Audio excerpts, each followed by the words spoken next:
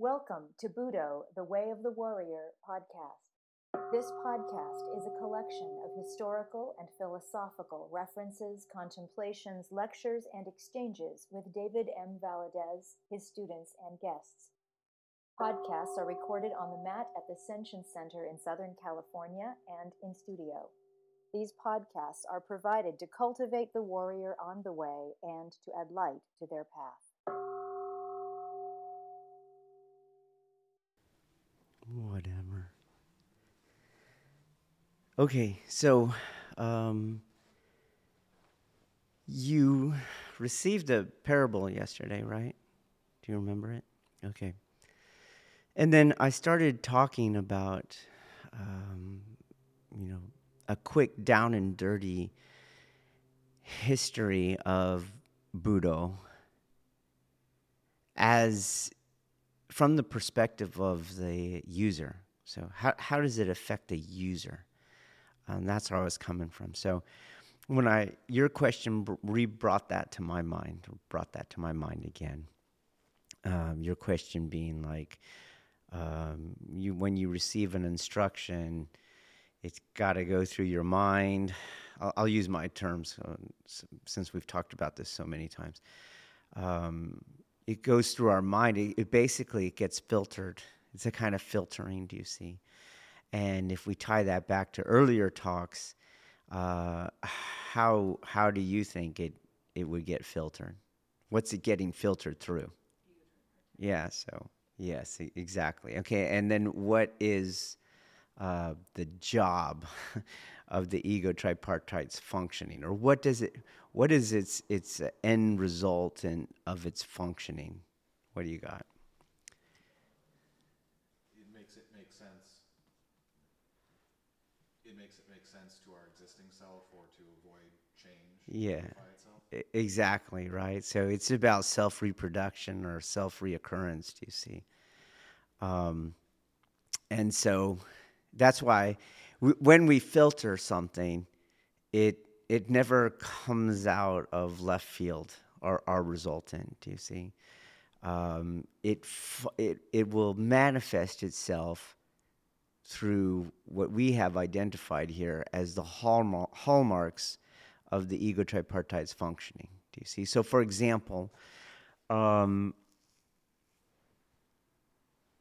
in order to do Jiwaza, we've done some Jiwaza earlier this week. Okay, so in order to do Jiwaza, I have to already have the skill of releasing. Releasing is a metaphorical tool that you want to bring into your imagination um, in the face of that kind of subjective experience of the ego tripartite's seizing of our body mind. There's a kind of seizure that happens. Do you see? It's a kind of pressure, a kind of gravity. There's something there, and we want to release ourselves from that. Okay, at the body mind level, and then. In essence, though, if we come at that from a psychological point of view, basically, we are bringing a cessation to the ego tripartite's functioning on us, or if we want to use a mechanical analogy, it is a deconstruction of the ego tripartite, noted by the sensation of its functioning on us. And by default, what ends up happening is in the vacuum or the void of its cessation, another experience of the world manifests itself. Again, using a metaphor, another mind is what arises, and we experience the world. That is terribly said, but we gain another experience of the world outside or different from the experience of the world through the ego tripartite. Okay, so the ego tripartite is noting a functioning of our psyche or functioning of the ego, to bring this to modern terminology. But the reason why I don't use modern terminology, because modern terminology is not focusing in on the functioning, and as an end user seeking access to the other functioning of this other mind, which we call the second mind or the God consciousness. We're interested in the functioning because we want the access. You see, we want the usability of this. So we want to understand things functionally. We don't want to understand things as nouns, so to speak. They're not things we're looking to identify, because the identifying of things brings with it no usability. Do you see that? This is a way that pre-modern traditions always understood their terms. It's a modern scientific, really, maybe even scientific epistemology that has us going, here is X, and here is what X does, Y. Do you see that? Pre-modern societies would go, here is Y, all this goes into Y. Y is all happening, do you see? And the happening of Y and all the elements and aspects that go into Y, right, as a verb, as an experience, as a doing, as a being, we call X. You see, that's different, okay? And the reason they went in that order was because they're interested not in an accumulation of knowledge or a certification with a doctorate degree or anything like that. They're interested in a usability, do you see? Which is why they were fine using analogies and metaphors and at the same time telling you they're irrelevant, okay? You can't tell a scientific person that their nomenclature is irrelevant. They'll go to some etymology and it getting some authority through its Greek origins, and instead of realizing, hey, you're putting from the user end point of view, from the point of view of usability, you got the cart before the horse. Okay. So when we look at the functioning of the ego tripartite and we look at this phenomena of its working, which we're going to hear called filtering, what your end resultant is always going to be through the hallmarks of the ego tripartite. So you're always going to see dichotomous behavior. It's always going to be fear-based, and it's always going to seek or use or manifest through that will to power, which is what we call when you as the user identify, which is another component, yourself, your ego, your psyche, identifies with the fear, you will always act out the will to power, wherein you avoid certain things and prefer other things, but always at the cost of someone else. Do you see? So, for example, when we're doing Jiwaza, it's not that someone receives an instruction and then it goes through a filter and then they start doing something totally outside of the functioning we just described. No one starts kicking out push-ups or fishing. Do you know what I mean? If you tell them to relax, right, they will push more. Do you see? They will always do the opposite is what happens. What is leading to an access of the second mind, or what is leading to a cessation of the ego tripartite, once it's filtered through the ego tripartite, the user will do the opposite of that which was leading to the cessation of it. Always. Okay. This is where pre-modern cultures, just again using a metaphor, an analogy, would go, this is sin. This is a sin, do you see? Because sin in their usage of the word was that which is leading you astray from God, if you understand that mystically, that which is stopping you from gaining access to the God consciousness. That sin is ego tripartite functioning. Okay. So that's why this is an important thing and something to go deeper into the history of Budo, because without knowing that history, I think we're more likely to allow the ego tripartite to function, and as the end user, be completely ignorant of how we're doing that and even why we're doing that. Okay. So we already mentioned a why. One why is that the ego tripartite looks to reify itself, and which is why it always does the opposite of that which leads to its cessation. Okay. So we mentioned, I would like for you to keep the parable in mind. And if questions come up as we're discussing this regarding the meaning of the parable, feel free to ask, but you can feel free to just ask a question outside of the parable. So a down and dirty history of Budo from the end user, meaning somebody who's going to use it. Okay, that's what we're interested in the functioning. So I used to be an academic. I'm not an academic. I don't want any of that stuff because it doesn't lead to any usability. Okay. But we know the tradition tells us, okay, as they are trying to work this problem that we're just discussing. How do I stop the small self or the ego? Many, many words for it. Here we call it the ego tripartite. And how do I gain access past the delusion of its reality to some other more real reality? Okay.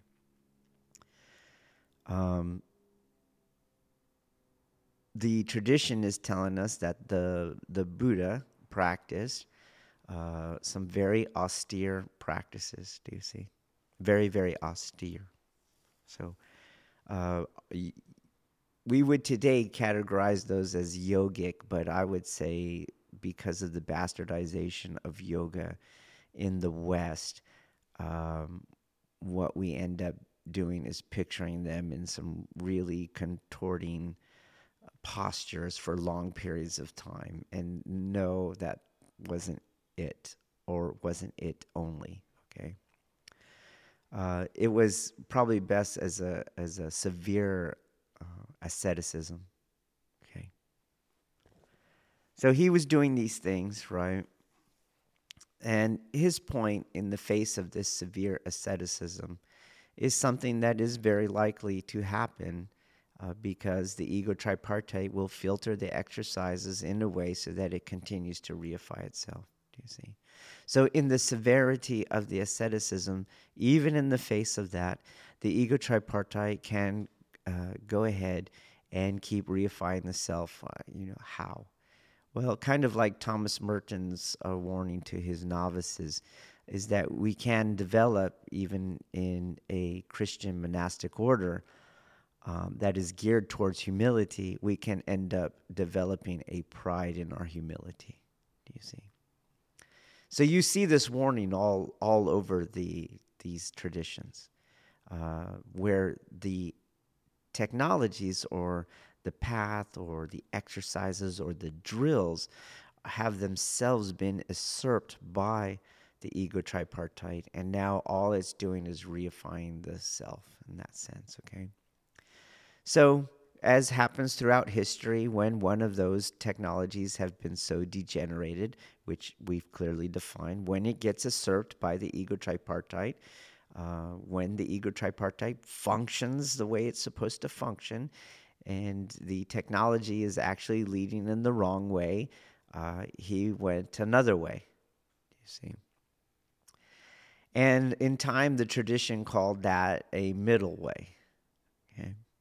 And it's a middle way between, let's just say, for simplicity's sake, these kind of austere, severe ascetic lifestyle and just a worldly lifestyle. Okay? This middle way goes throughout history, right? And eventually it's going to hit China. Okay? At the philosophical level, there's all kinds of radical elaborations, kind of like case law. So, for example, you'll have a Supreme Court case. Let's take a pivotal one in use of force in law enforcement, Graham v. Connor. Do you see? And the Supreme Court says certain things as they're making their decision, and over time that becomes precedent. And the lower courts now have to refer to the Graham v. Connor decision. Okay, but in doing so, over time they elaborate what the Supreme Court was saying. Do you see? And now we have case law on case law. Okay. This happened to Buddhism too.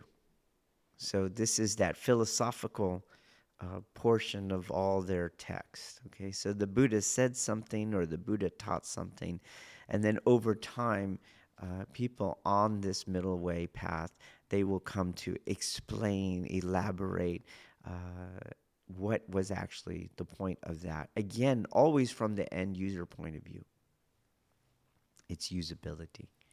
So in time in China, you had monks on the middle way doing practices very common to all expressions of this middle way. What I mean by that is the Vinaya, that is your prescription in the monastic order, is pretty much agreed upon across all Buddhist traditions. Okay. The interpretation of the Buddha's words and ideas and things like that, that is very much not agreed upon, okay? But as far as the code goes, very, very much agreed upon. So here you have these Chinese monks, and they're doing their Vinaya monastic order code. They're practicing it, you see. And just by the personal whims of people, some were artistic.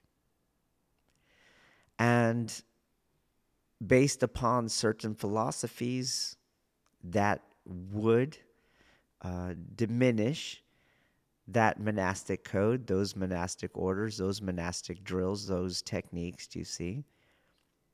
Which there was a precedent for it because the Buddha already did it. Do you see? The Buddha did it to the severe asceticism. Okay?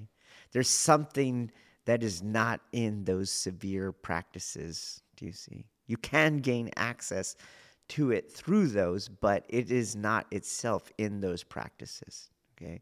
So there was already a precedent. So in China at a certain time, based on a certain interpretation of the Buddha's words, but you can understand where their spiritual precedent was. You had then the subjective personal leanings of monks who did artistic things.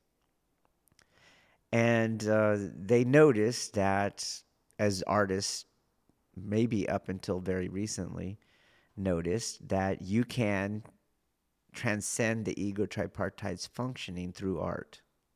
Okay, so artists throughout pre-modern era would go ahead and tap into that God consciousness, so to speak. Okay, we don't have it now.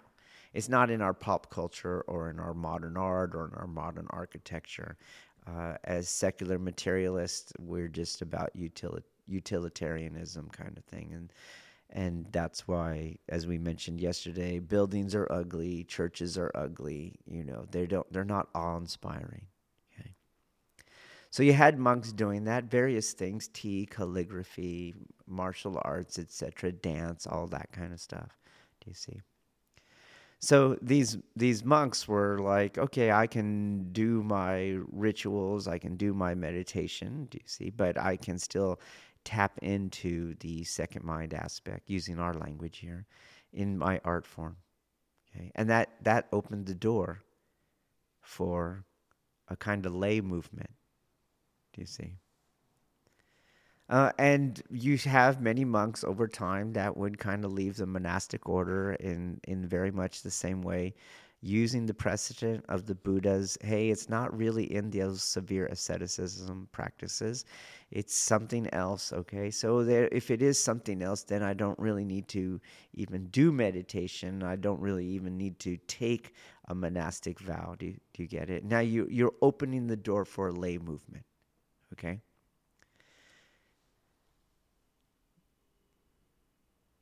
That sounds good on paper, okay?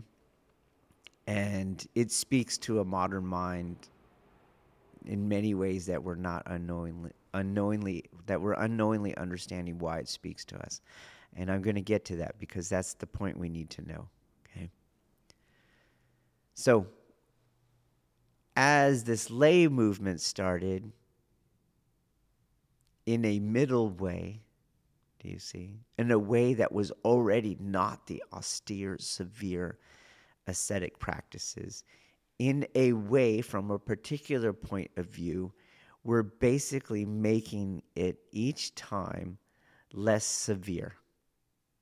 Do you see that? Because even though we just called the middle way, compared to modern lifestyle, that pre-modern Buddhist monastic code is pretty effing severe.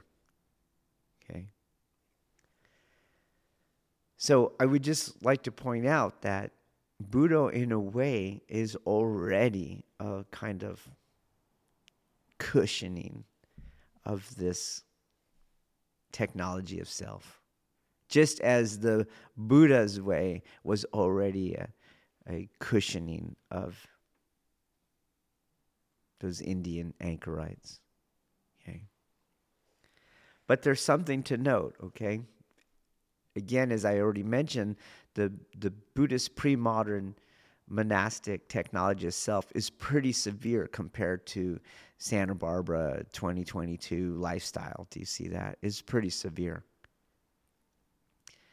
Well, likewise, those early martial artists that went with Buddha, that I can gain access to the God consciousness through my art form, they kept as much as they could of the original Buddhist technologies, just like the original Buddhist technologies weren't all that different from those severe Indian anchorite practices. Okay, it's not a big jump to 2022 Santa Barbara, California. Do you see that? So, for example, a Buddha training hall was called the dojo, and that name comes from the meditation hall where you did your meditation, your zazen in the zendo, in the Zen temple grounds. Do you see? So you had again dietary prescriptions. You had vows. Do you see? Vows of obedience, blood vows, and things like that. They borrowed a lot of the monastic code in as much as they could, and they gave it shape. If they couldn't keep it exactly, they gave it shape such that it's being tailored for what they're doing. They're not monks, but it still has the technological catalytic energy in it to actually function within this technology. Okay, so one of those things that you have is the sensei of a dojo. It was a parallel in terms of interpersonal communication and behavior to the abbot in a temple. Do you see that? All right, so you keep moving forward. You're now in Japan, and you move forward in Japan in history, right? And you start to have Western influence making its way in there. The West has already dismantled a lot of these pre-modern technologies, which you can pick a rough date starting at the Enlightenment. Do you see? So you had in the West pre-modern technologies that were, just another rendition of those Indian anchorites. You had those middle ways kind of things, et cetera, et cetera. In a way, you could look at the birth of Christianity as a kind of middle way. Do you see, from what the anchorites were doing in Europe and things like that, and even in the Middle East? Okay, it's a kind of cushioning of what going on. But again, if you look at those people that adopted more of a cushioning of what they were doing, it's pretty austere and severe in comparison to what we're doing now. Okay. So in Japan, it keeps moving that way. The West, that went through a very similar history, comes to influence Japan. And the one particular influence is this secular materialism. Okay. And with it, a kind of scientific understanding of the problems that these technologies of self were trying to address. Okay. So I was listening to a podcast today. It's the Huberman podcast, and he is in neuroscience. Do you see? And in this mechanistic, secular materialist, scientific worldview, the brain and the mind are like a thing. Do you see that? The mind is in the brain. Okay. If you want to follow how illogical this is, that's that book I recommended, Materialism is Baloney, okay?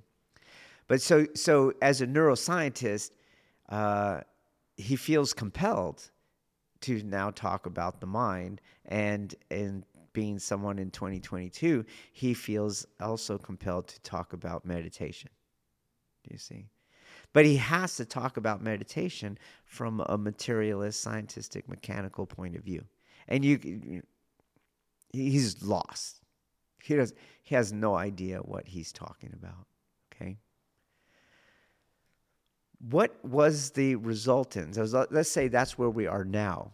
What was the resultant in the technology, the pre-modern technology of self, when whatever led to where we are now, a mechanical view and the mind is in the brain, what was the resultant at the level of functionality? What technological components did we start to say, you don't need that, you don't need that, you don't need that? Which we're basically describing a history of people saying, you don't need that, you don't need that. You see that? The Buddha said that you don't need that, you don't need that, you don't need that. Okay? And then the people that opened the door for what eventually became the Do arts, you don't need that, you don't need that, you don't need that. Got it? And now we're in Budo. You don't need that, you don't need that. Okay? And now we're secular materialists because Japan wants to be, as the whole world, as we mentioned before, in the Foucaultian sense, in using the which I think are right on the money, Foucault's theories of power, the United States is more imperialistic than ever before, in that we have other cultures now wanting to be and act like Americans. Do you see? And part of that is don't do your spooky stuff. Act like a secular materialist. Do you understand? Adopt a scientific point of view, and do some hip hop and rap. Do you get it? So, all right. So now here you are in this culture in Japan, and they're like, you don't need that. You don't. Well, what did they start taking away? They started taking away, first and foremost, is the role of the teacher. The role of the teacher. The equivalency between the sensei to the abbot is gone. It's totally gone. They don't have the vows anymore, right? They don't have any sort of practices that you would do outside of the dojo. So remember, historically, the dojo was a building on the temple grounds, okay? And in the temple grounds, you did do meditation in the dojo, but you also did the Buddhist practices all over the grounds. Do you get it? And the same thing happened early as Buddha was being born. Yes, we all met and trained in the dojo, but we expanded with the lack of temple walls that they used to have, that you would do these practices and these other techniques and these other technologies wherever you were. Do you see? But now we don't do that either. We have a modern conception that you train at the dojo, and that's all you need to do. You don't do anything outside of the dojo time. And you keep going, you don't need that even. You don't even need that. You could actually only have to train 2 hours a week or 3 hours a week. Do you see that?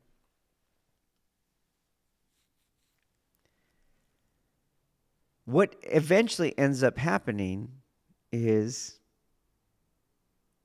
you have taken out too many parts in the technology. It won't work. So like we were mentioning yesterday, you have some technological inventions. You have a light bulb, do you see? And then it keeps advancing. Do you see? You don't need that. You don't need that. We keep refining it, do you see, to its essence. And now we have these LED lights, and they're pretty amazing, let's say. Do you get it? But if you take out too much, it no longer illuminates.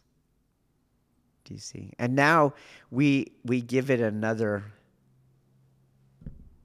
purpose, another functioning. So as we mentioned yesterday, now we have a LED light, but it doesn't illuminate, so I use it as a hat.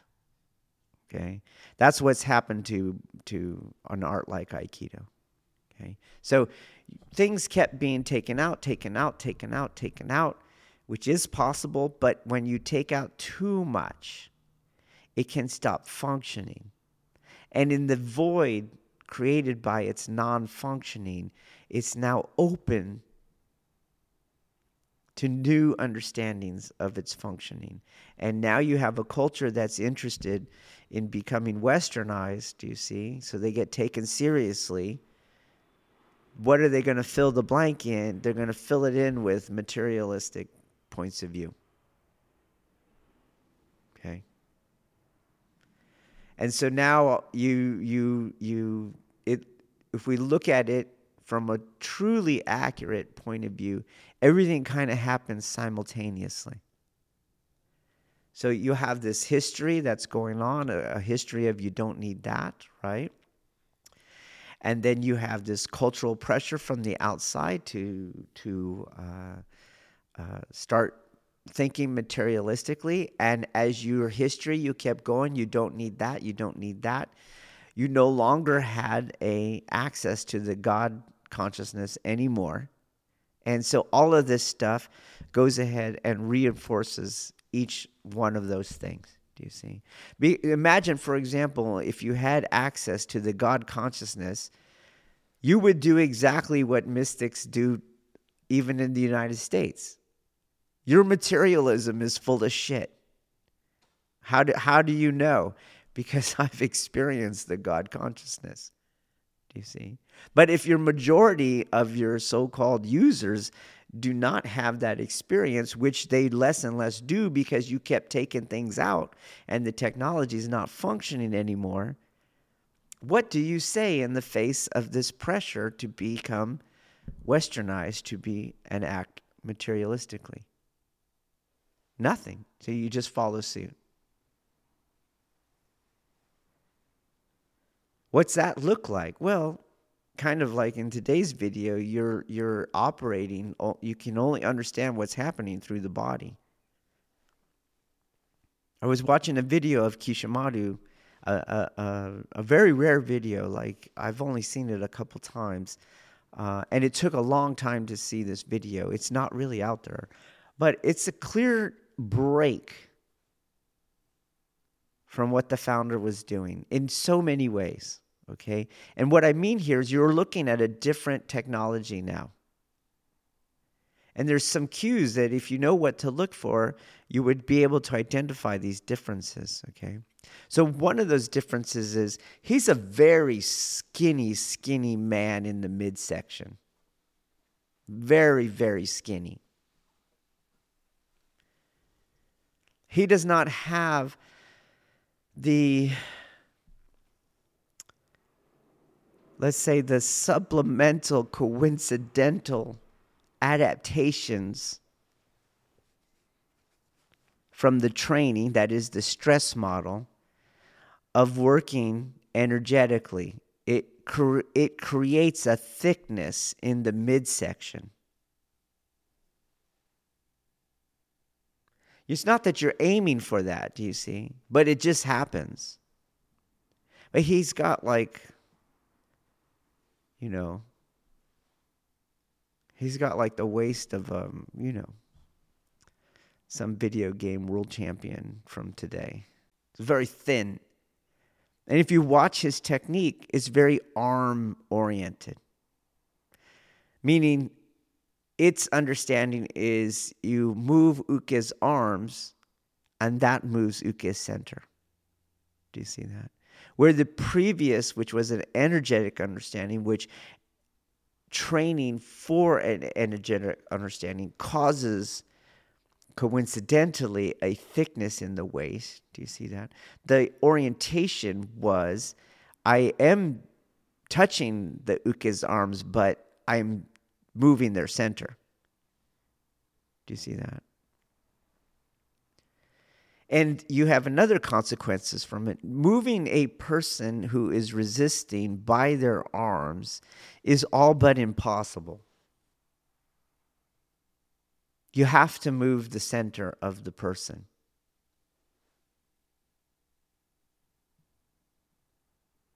You add another difference in. Pre-modern, let's say the founders' time, they would go against resistant people. They would fight in the streets. They would fight in war.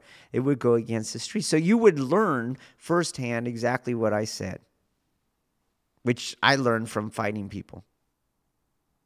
And I still learn from law enforcement. You do not control people by trying to control their arms.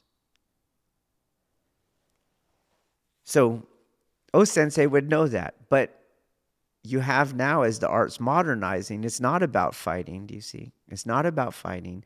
We don't do any fighting. We don't do any sparring. We don't try to do it outside of the dojo either, right? So now you don't learn the falsity of controlling someone's arms to control their center. So you create space for it. And when you add in there, how did those first early artists in the temple understand the relationship between the Buddha's way and their martial arts? Well, they were functioning through a concentric episteme, meaning they were different, but one and the same at every level. So you, of course, had the Buddha's, let's again simplifying things, you had the Buddha's concept of detachment or unattachment, right? You had the Buddha's viewpoint of moving beyond dichotomy, moving beyond the ego, moving beyond desire, these kind of things. And in doing so, through various practices designed to stress and adapt for those goals, you gained access to what we call the God consciousness. They would call it you have broken the karmic chain. You have freed yourself from that. Do you see the functioning of the ego tripartite? Well, in the same way, to do your martial art, it not only meant detachment, so, hey, don't let your mind get futtered by the opponent's sword. Do you see that? But because it was concentric, and because it was housed in yin-yang, because they were Chinese, you also had a notion that you had to do it inside. And what was done outside was what was done inside, and what was done materially was also done energetically. So the way that you would, over time, eventually it comes to be called in our tradition, Kokyu and Aiki. In order to be able to do Kokyu and Aiki, you would have to tap into the God consciousness. But fast forward to today, and all I got to do is control their arms materialistically, do you see? I don't have an energy component. I don't see the signs of an energy training component in the person. I don't see it in the tactics being used. Control the arm, not the center. Don't fight, I took away that purpose. I also don't have the Kokyuaiki component. All I got to do is move the guy's arms. Now then, what reason is there? What technological reason is there for keeping the role of the teacher as abbot? There's none. There's absolutely none. And there's no reason to train every day. And there's no reason to train all day. You see, we're far from the Buddhist ethic. And yet it's all perfectly good. To the modern person, this is our culture. And this is what makes sense. You look at the energetic art, and most modern Aikidoka go, that's bullshit, because they can't understand it. And the other half who claim to understand it are doing something equally as materialistic as what Kishimaru was doing. And it all makes sense. Do you see? Even saying that's bullshit,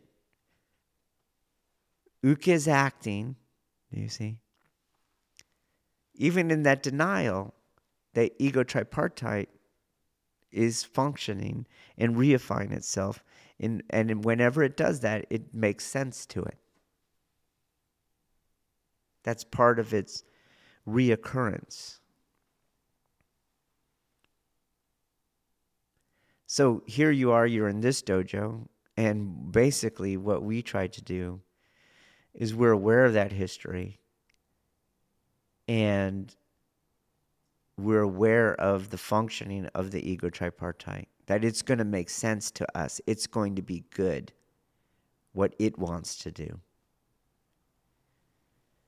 And we're aware of technological degeneration when we take out too many parts. And we're aware of what earlier technological versions had when their functioning was viable. So we are, in a way, like those first lay artists. You got to keep as much as possible. Well, as possible, that's key, do you see? I got to keep what is required for its functioning in light of our current lifestyles. Could you easily go on to say, you know what, we're going to start an Aikido temple and shave your head, change your name, and we have a dormitory in the back. Do you see that? Yeah, we could. Would it function? Yeah, it would. And technologically. Would it function socially? No, it wouldn't. Because there were other components to the temple, right? So they were financed by the government, or they were financed by a peasantry, do you see? Who's going to finance this? Who would finance this great return to the ideal technology of self? It's not going to happen. And how many people would you find to come into this? How many people could you handle? How many people would you find in this Kali Yuga?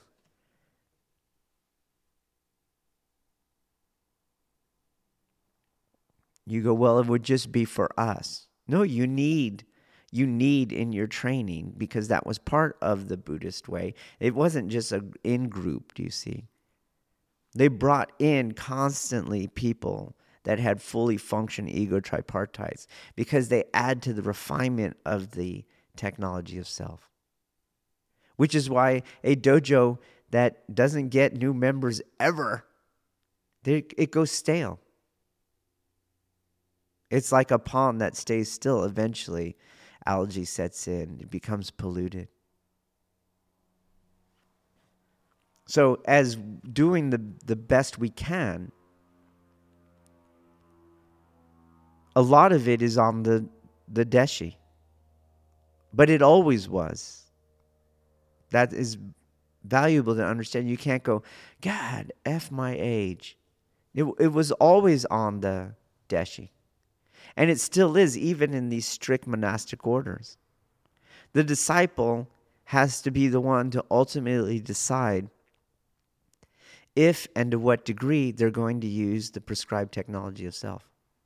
So believe me, there are a lot of Zen monks out there right now, and they're not doing it.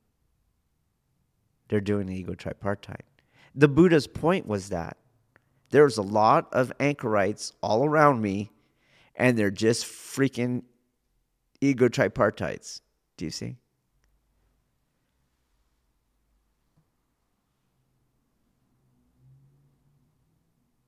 So this is why I always take you back.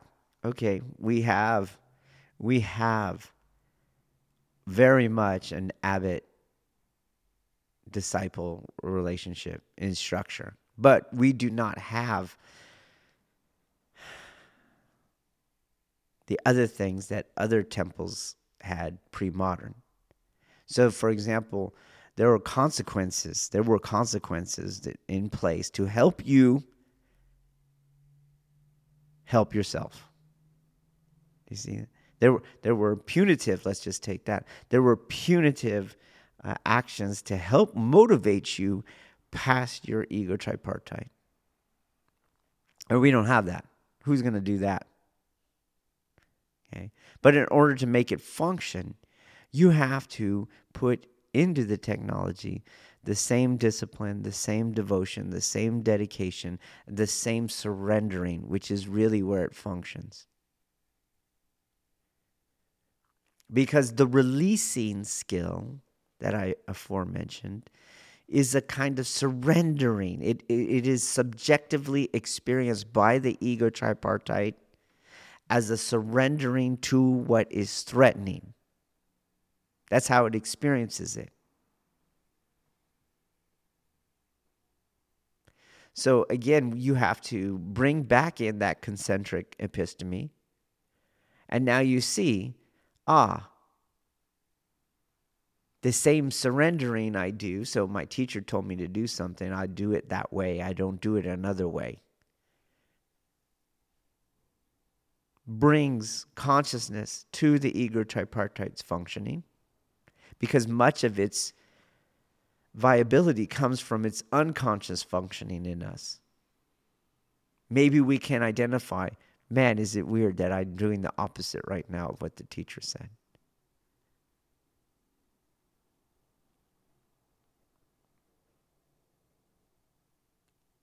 So by bringing that surrendering in, you are, in essence, concentrically doing the releasing that is necessary for the cessation of the ego tripartite and the gaining of access to the God consciousness. And if you look at a modern dojo, a contemporary dojo, and I mean that not referring to pejoratively, as I often do, to the contemporary Aikido. I just mean a dojo existing nowadays. Okay. You don't really have all those other practices that those early artists did outside of the dojo, right? Let's be honest. I don't think you guys are exceptions to the rule in the dojo. Most people are not taking advantage that we are a temple grounds. We just have fences that are way far out. Then they include our home and our job. Do you see that? We don't tend to do that. We do our job one way. We do our home another way, right? So, for example, right, imagine that you were in a temple and you're in some stupid petty fight with another person in your home in the temple grounds. Guess who's showing up? A senpai, right? But we don't have any problem having those fights now because our homes are outside of the temple grounds. Or even like yesterday's class, right? So yesterday, it was only people adults. There were no kids here, right?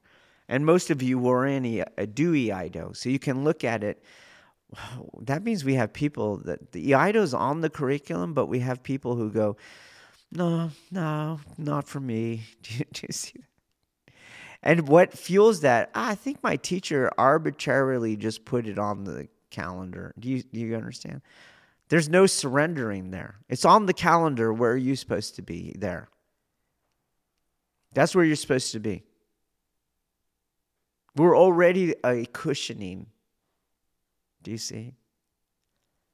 And so, if you look at it this way, it's like, I'm pretty sure that 7 days of training per week is not the middle way. That's probably those old Indian ascetics the Buddha was critiquing. Just like, what? Is that not a joke? Do you understand? It's not like we're here 8 hours a day. So we got people that don't just like, why don't you train on Sunday? What's going on here? Just full on ego tripartite functioning. Or we do have people that want to be in the Ido, but do not do what it takes to get in the Ido. That is the same thing. Let's say, for example, I wanted a promotion at work. If I really wanted that promotion, I would gear myself towards that promotion. I would already be able to do what the promotion requires me to do. So I would be studying and training all that I needed outside of normal work to be able to get myself to do that promotion. Do you see? What is the mentality when you're like, hey, when you guys promote me, then you guys train me, and so I could do the job you promoted me for. Got it? Now, let's say there's two candidates. There's the first one who goes, I'm going to get it so that I can hit the ground running. I already have all the training. I already have it. That's one candidate. And then the other candidate is that second one. Who are you going to hire? So what is the mentality of this person? Like, no, you'll train me when I get there. I don't need to take my Ido home and work on it and be able to do things. That's ego tripartite. It makes sense. It made perfect sense. Do you see? But it doesn't really make sense.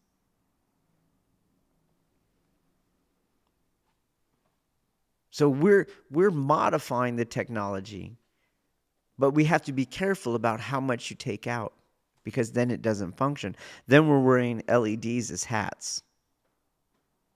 Then we're trying to control people's arms to control their body. Do you see?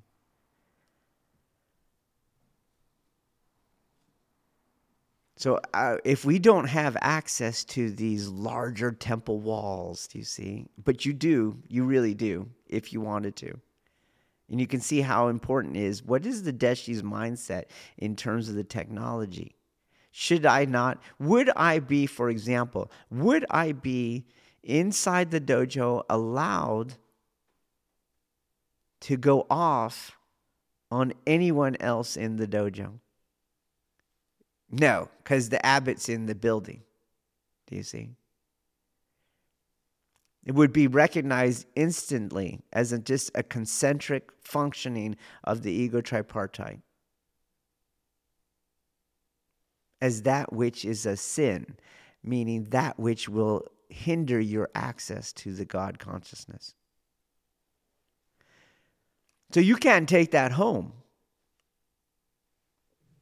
Hey, we're having a conflict. Let me apply the tenets of the art, non-contestation. Releasing. Do you see? Do you guys get that? But that's not what happens. The fight makes perfect sense to you. So you have it. And if you do have it, there's no consequences for it, other than the fact that the technology is not functioning. Other than the fact that you still cannot do Takamusu Aiki, still cannot do Aiki and Kokyu, and still cannot access the God consciousness. In a contemporary dojo, all that gets masked with rank. Do you see? You get rank and title, so you feel like you're accomplishing something. One of the reasons we don't have rank and title here is I want it to be clear: you are not accomplishing anything. There's nothing for you. You're just wasting time.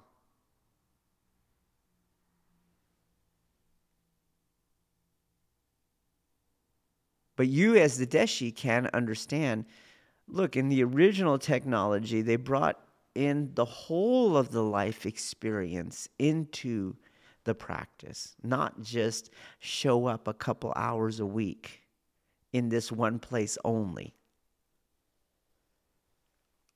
You could do that, but we have no control over whether you do it or not. The only aspect we have any control over is the sensei deshi relationship, the sensei as abbot, the sensei as guru, because it transcends the dojo space. Do you see? Again, in a modern materialist westernized dojo, no, they don't allow that. The sensei is only the sensei in the dojo. So because the sensei deshi technology component can reach beyond the dojo, and in the dojo, it's really it's your last bastion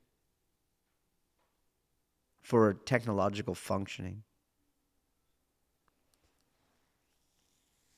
Meaning that will raise the problem of attachment.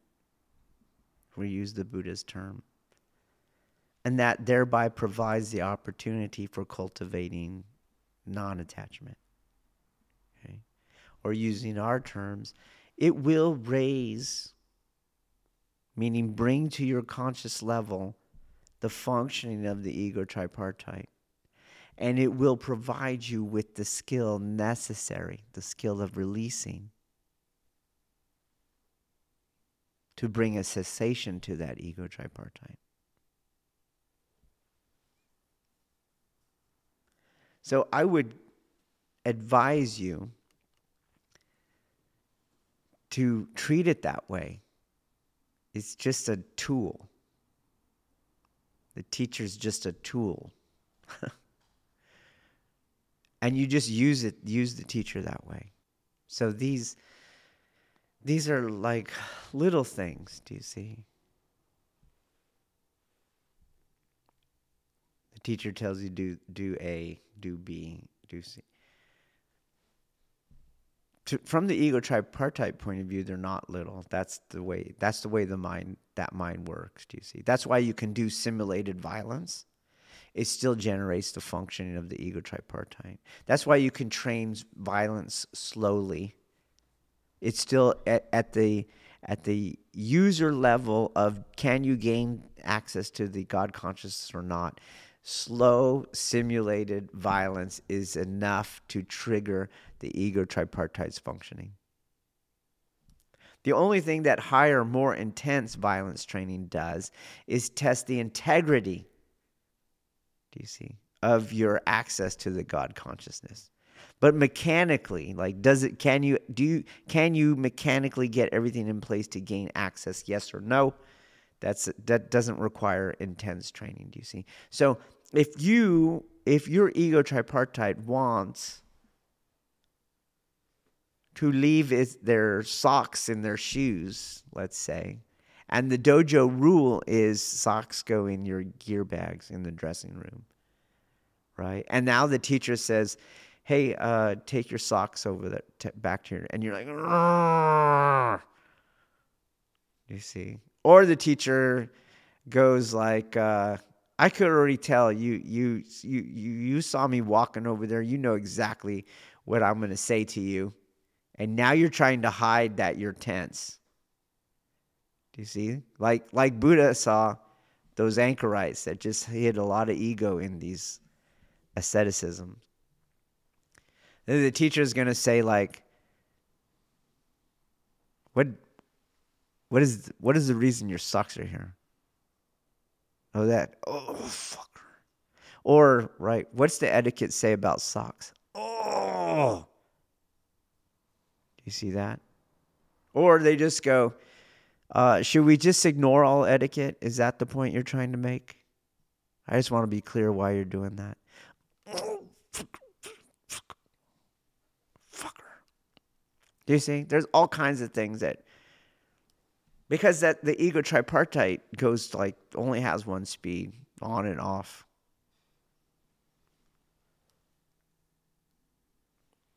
But the person who can release from the ego tripartite, in that moment would go, yes, sensei. And it wouldn't stir up the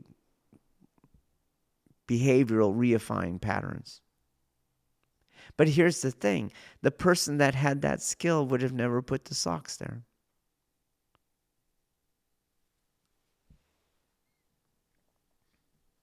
So that's telling you that all the teacher is a tool that brings the unconscious functioning of the ego tripartite to the surface, and then provides you with an opportunity to cultivate the releasing skill.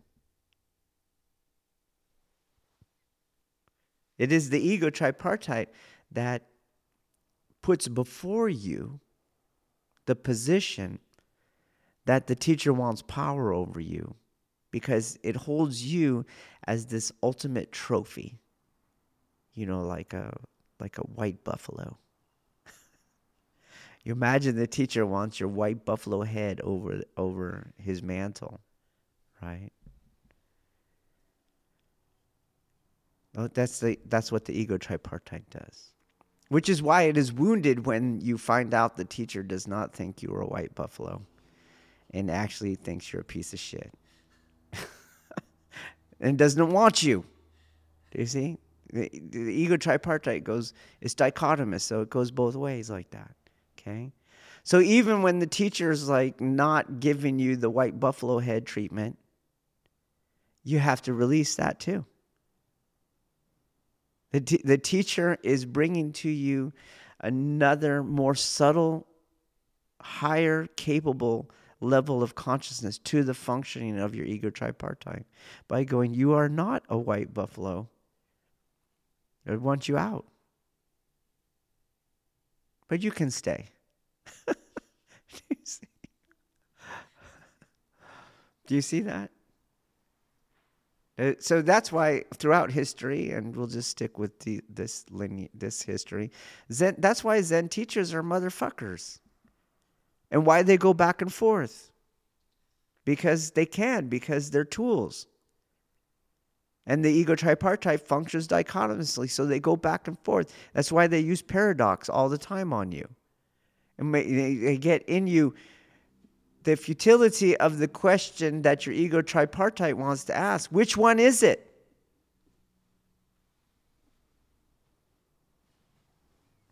Once you truly embrace the futility of that, now you're moving past. Do you see? You're moving past that ego tripartite functioning. So if you pay attention, you all probably have a view of me, I'm sure. But if you think about it a little bit, you also have the opposite view of that view of me. And if someone tasked you right now, like they put a video camera in front of you, and you go, tell me about your teacher. You would constantly feel like you're leaving things off the table. Or you would constantly go like, because you already did the math. Like maybe you start talking early, oh yeah, this is this, and then you're starting to realize, fuck. But maybe you're someone who right from the get-go goes, can't really, what are you going to say? My teacher's a tool.